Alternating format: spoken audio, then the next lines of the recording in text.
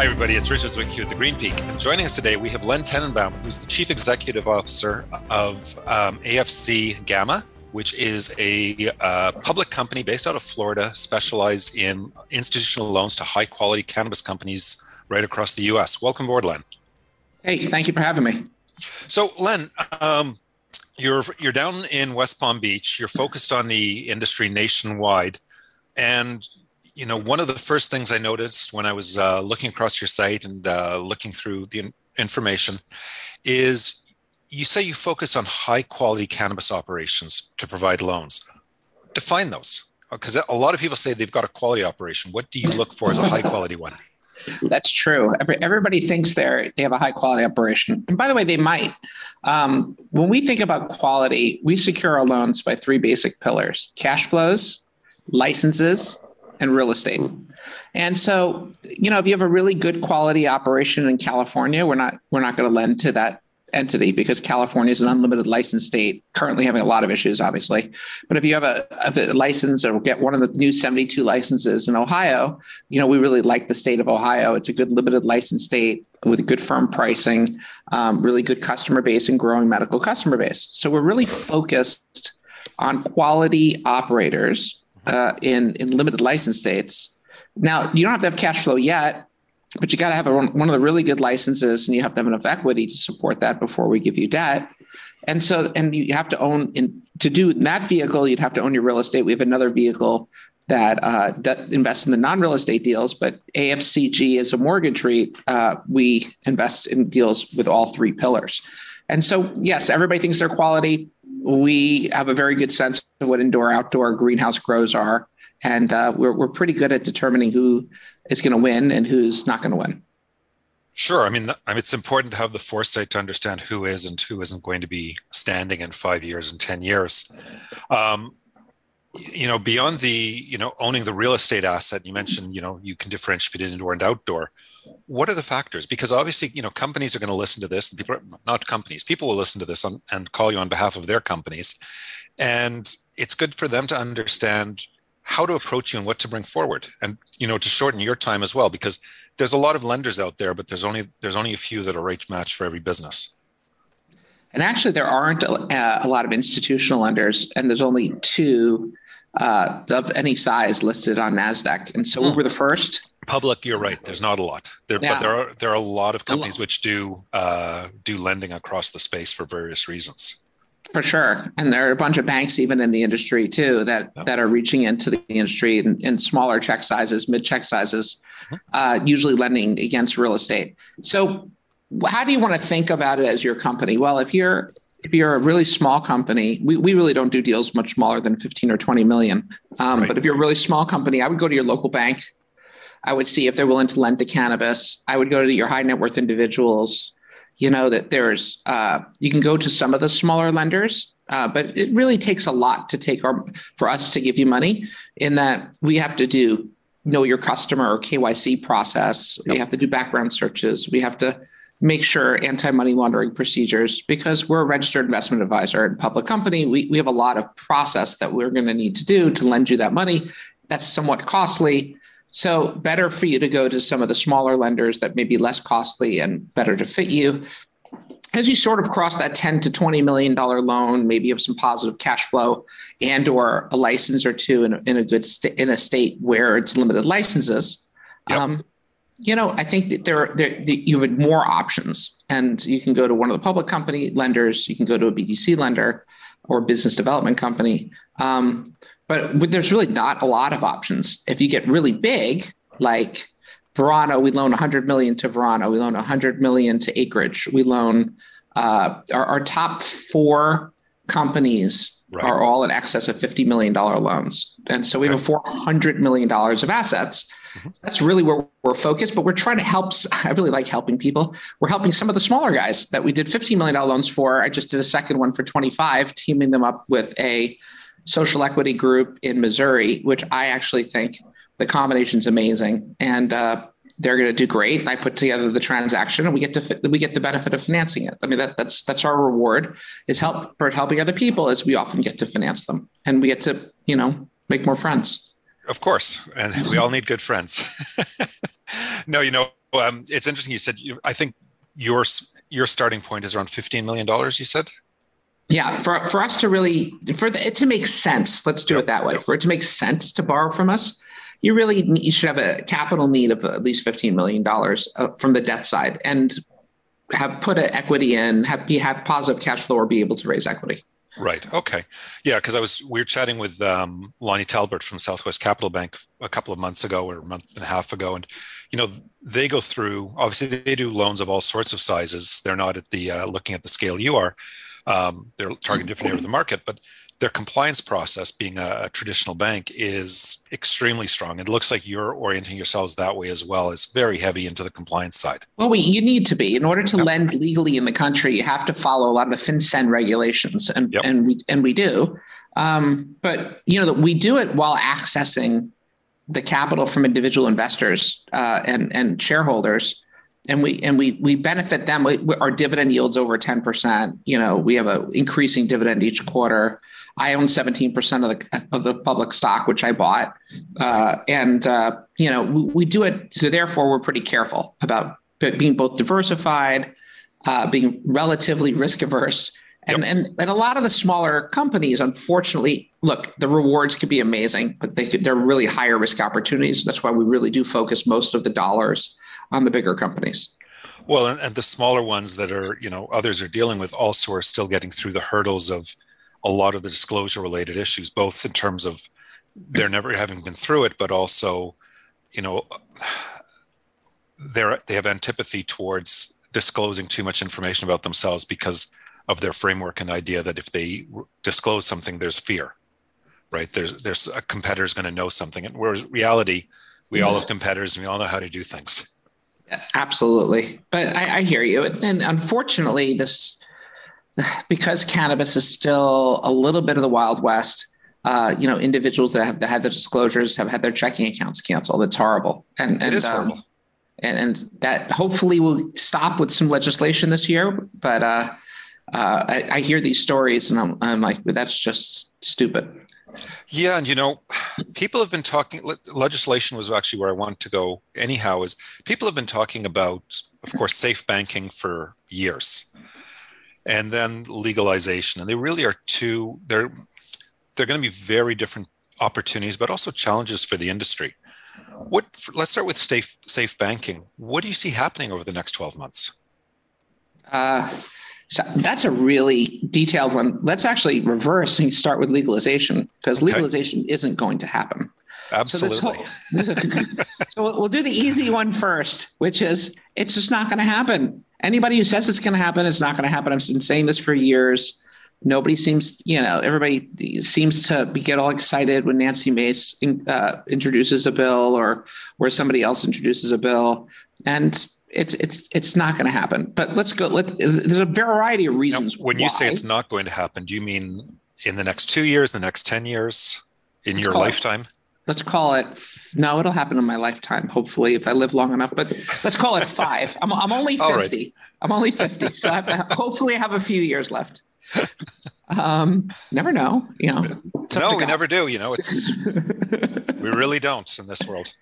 All right. So, but let's talk about SAFE Act, because I think that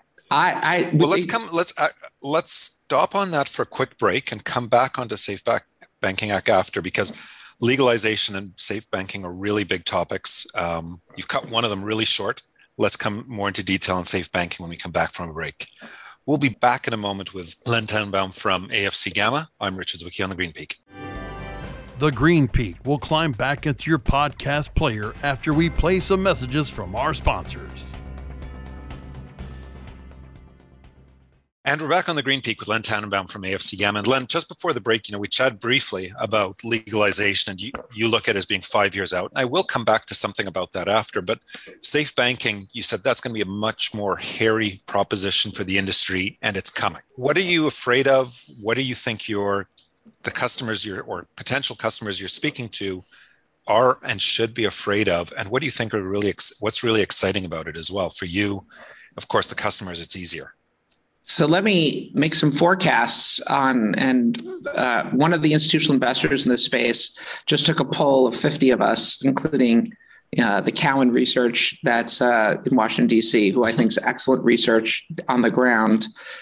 Guys, the best lawyer in the industry, which is probably Eric Berlin at Denton's, and a number of people. We get very good feeds of information at AFC Gamma because really what we want to do is be in the center of the industry and understand how that's going to change and be able to pivot our own. And I'm not going to dodge. I'm going to tell you how we're going to deal with it, but let's first talk about why I think it's going to pass. So safe banking, just to be clear, is an act where we're not quite sure what's included. What's currently included or contemplated to be included is something called the capital markets provision, which would allow the cannabis companies to be listed potentially on NASDAQ, though New York Stock Exchange says they may not get there. NASDAQ seemingly is much more open to it.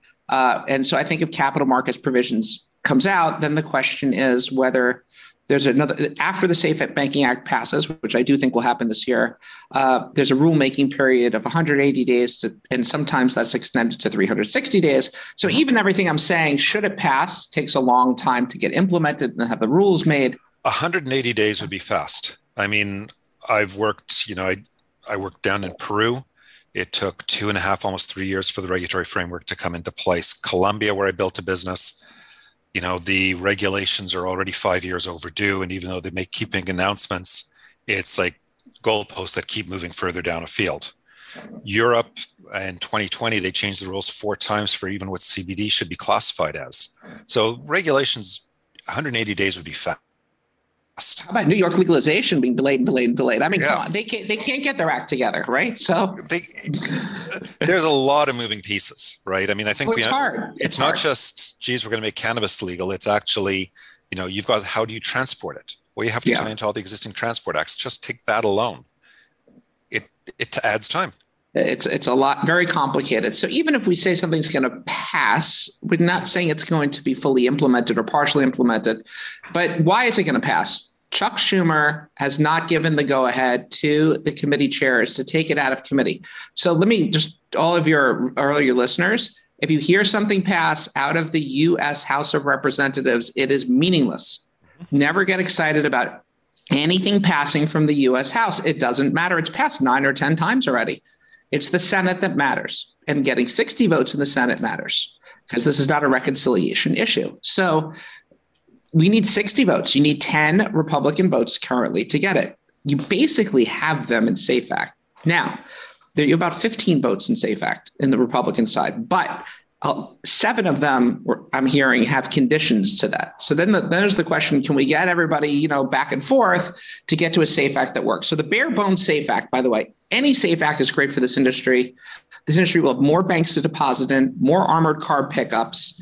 It's progress. It's progress. It would just be great. SAFE Act with capital markets provision, should it come in before the election, I think it may have the capital markets provision. Schumer, supposedly after 420, he's going to launch his big act. It's not going to work because there isn't enough Senate support. He's going to pivot here. So I'm hearing SAFE Act either goes along with this, with a big bill like China, or it gets combined with something called the HOPE Act.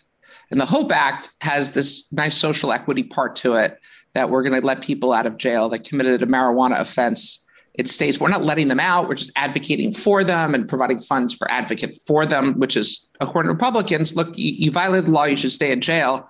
But if you can get expunged through a normal legal process, that's okay.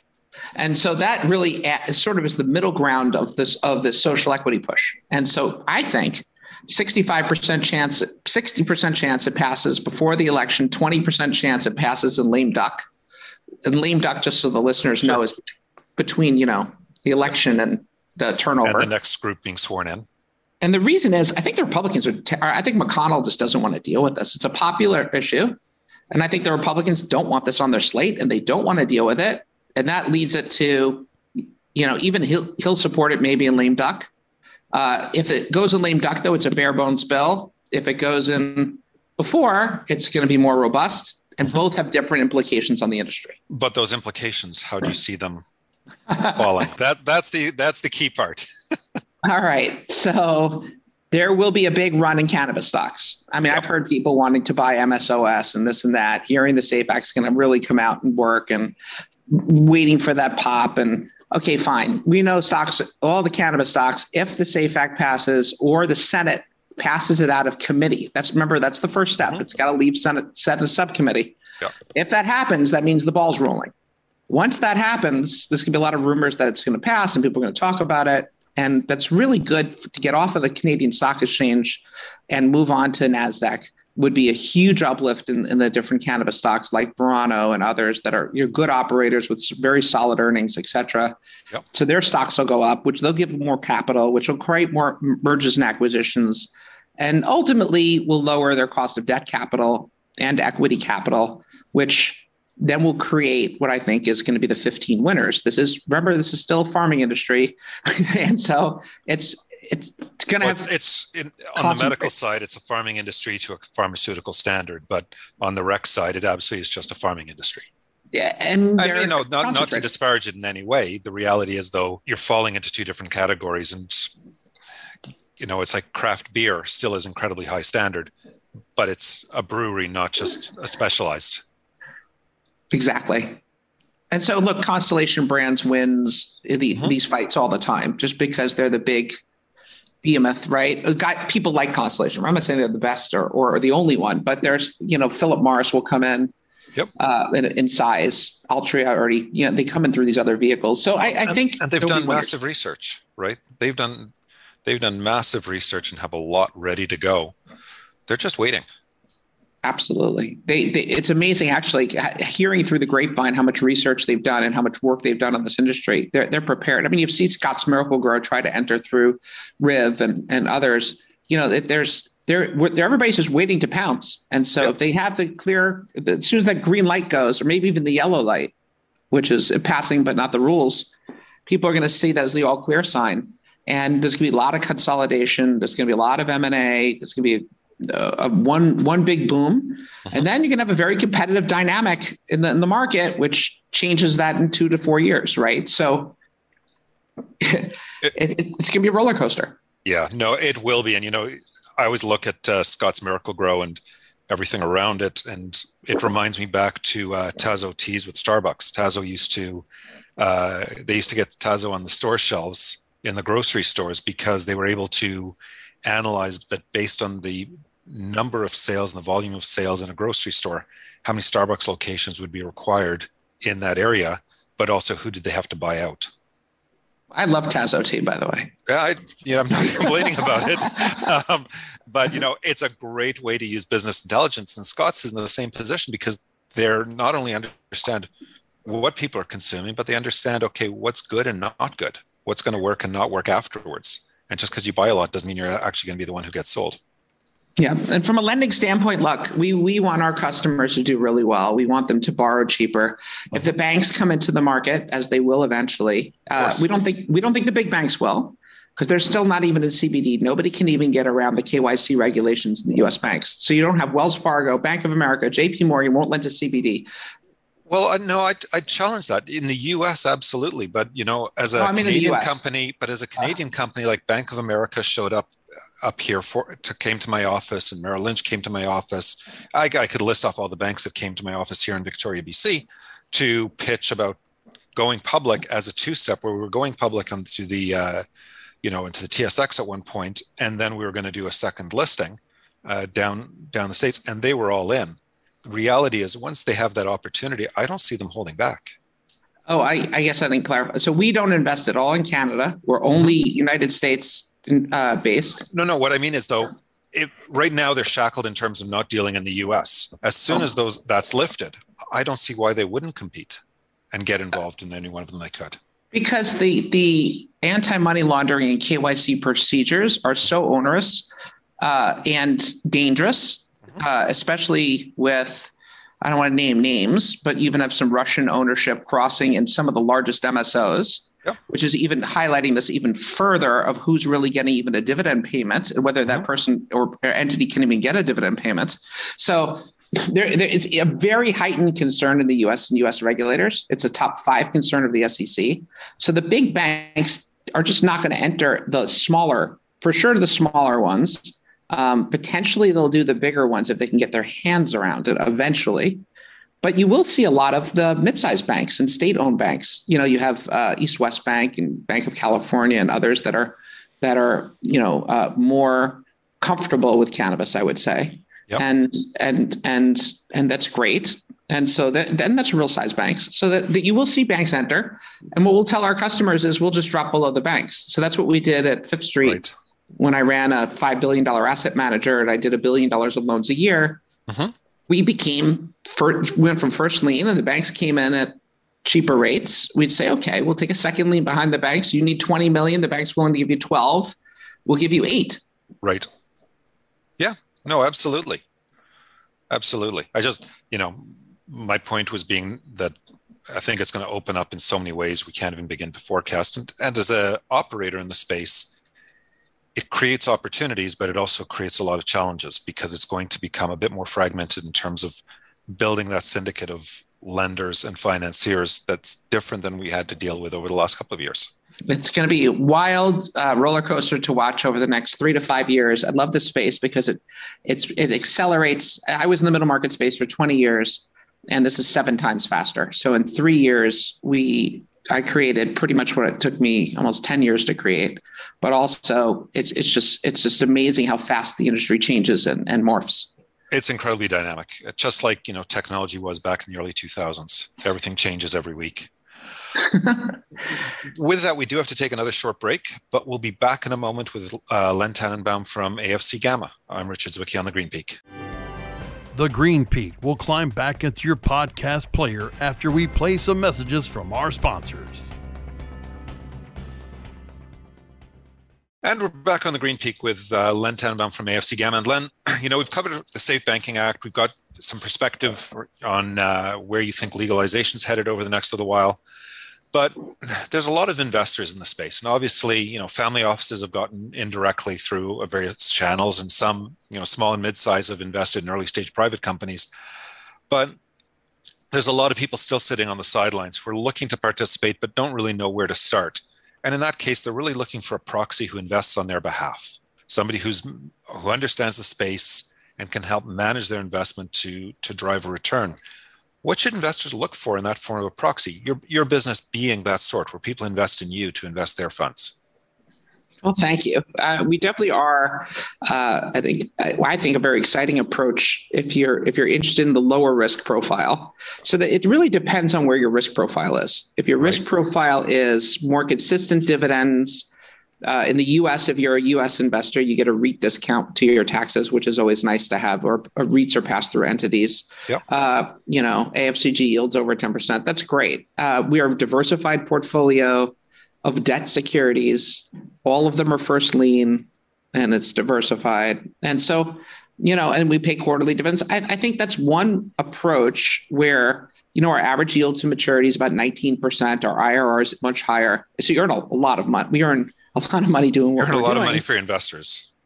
But we don't have that upside of equity, nor do we expect to, right? If the equity in cannabis can be worth 0, and equity in cannabis can be worth 10 times your money, right? It's the Wild West, but you get a different risk return profile. You can buy a company, and we're a $100 million lender to Verano, but you can buy a company like Verano. It's a very big company. So I doubt it's going to go up 5x from where it already is. And I think it's more in the $3 to $5 billion range in terms of market. People said that about Microsoft a few years ago, and it's done well. Yeah, that's true. That's true. We can't forecast. If we could, we'd all be sitting on beaches owning. All right. So there you have it, listeners. I don't think it goes up 3 to 5x the next 5 years, but Richard says it's got a shot. So everything does. Yeah, but they were just reported their quarter, and what Verano did. They've been really strong, right? Not to be facetious anyway, or flippant, but they've done some very strong. They've had some very strong results. Yeah, and one of the ones they just reported, right, was hundreds of millions of dollars of earnings before interest, taxes, depreciation, amortization. Let's call it, to simplify, cash flow, but it's not cash flow, but let's just call it cash flow to start. They're one of the few companies that are generating positive net free cash flow in cannabis in the U.S. And I think that's the first thing investors really need to look at is, are your companies generating real cash flow? forget revenue. Yep. Or do they have leases that are escalating or a cap structure that's escalating, or low margin businesses inherent in them? And there's a real bifurcation, I think, of the larger companies, of the ones that generate real cash flow and not. Yep. And I think so we have to be careful about that. And if you want to take a real gamble, go to the sub $200 million category of the stocks. And then you can make there, I believe you can make, if you hit it right, 5 or 10 times your money, or zero. And so that's a lot harder for me to do. I would read some research reports out of Hayward or Canaccord or Cowen or a lot of the other firms that cover it, or Jefferies, and think about maybe what those are and how they might move. But if you want some very stable income, diversified strategy where I have all my own money with you, that's what FCG was built on. And we hope to offer our investors that type of return. Well, it's always also reassuring for people when your own money's in a business.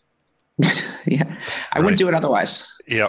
I've always had money in my own as well. And sometimes that's worked and sometimes, well, hasn't, unfortunately, but my money's been there beside everybody else.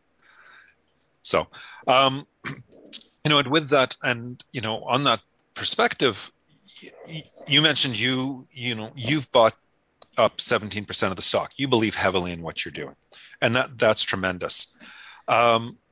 When you look at the different companies you're loaning money to, and a lot more getting professional board, not just professional boards, but professional management who are coming in as the second or third generation, is that a qualifier for you? Have they invested in the business? They haven't just come on board as a professional manager.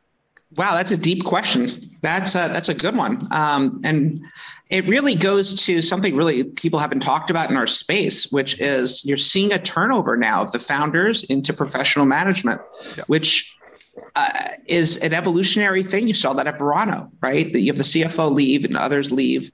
George is still very active, and I think the brains behind it, but you have a different team that's implementing a scaled strategy. And as the company has grown as far as it has, and other firms like them are doing that, and there's risk to us. First of all, I don't have a relationship with the new CFO. I have to go build it, right? I don't have a relationship with the new COO. Have to build it. And when they start bringing in outsiders, everybody has their own opinions, their own friends, their own way of doing things. Yep. So you create volatility as a lender and an equity investor. You create some volatility when you start switching the team that's leading, the coach that's leading the team, let's call it that way, which is concerning in some respects. And it's kind of normal, evolutionary, and healthy in other respects, because, when I built my company from scratch, I built my last company from scratch and sold it to Oaktree. And I built this one on the back of a napkin in the middle of coronavirus with my partner, wife, and kids, and then brought in my partner, John Calico, who's one of the biggest real estate investors in the country. And then I brought in a whole team and then added another investment committee member. So today we're 27, but we started just us in the living room coming up with this concept that there's no institutional lenders to cannabis. Right. So built them twice. At some point, I'd even like to hand it to John to run, right? Because John's that fourth generation real estate family and lender for multi-billion. He'd be great to run this. So everybody needs an evolution. Everybody needs an evolutionary cycle. I think the industry is changing its phase, and it's exciting at the same time. As I said, we have to really stay on top of what's going on, because every week it changes. It does. Len, unfortunately, we're out of time for today, but I'd like to thank you for joining us on the Green Peak. Thank you for having me. People who want to learn more about AFC Gamma, companies who are in the market looking for assistance, how should they contact you and how should they learn more about the business? It's pretty easy. It's simple as AFCG on the NASDAQ. Every broker probably knows it, and easily Googleable, or you can go to our website, advancedflowercapital.com. Okay, fantastic. Well, thanks for joining us today. And thanks to everybody for listening. I'm Richard Zwicky, and we'll be back with you again next week.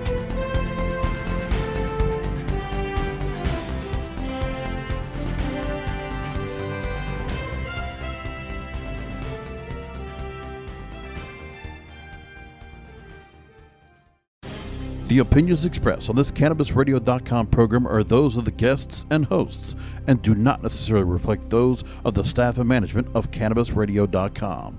Any rebroadcast, republication, or retransmission of this program without proper consent is prohibited.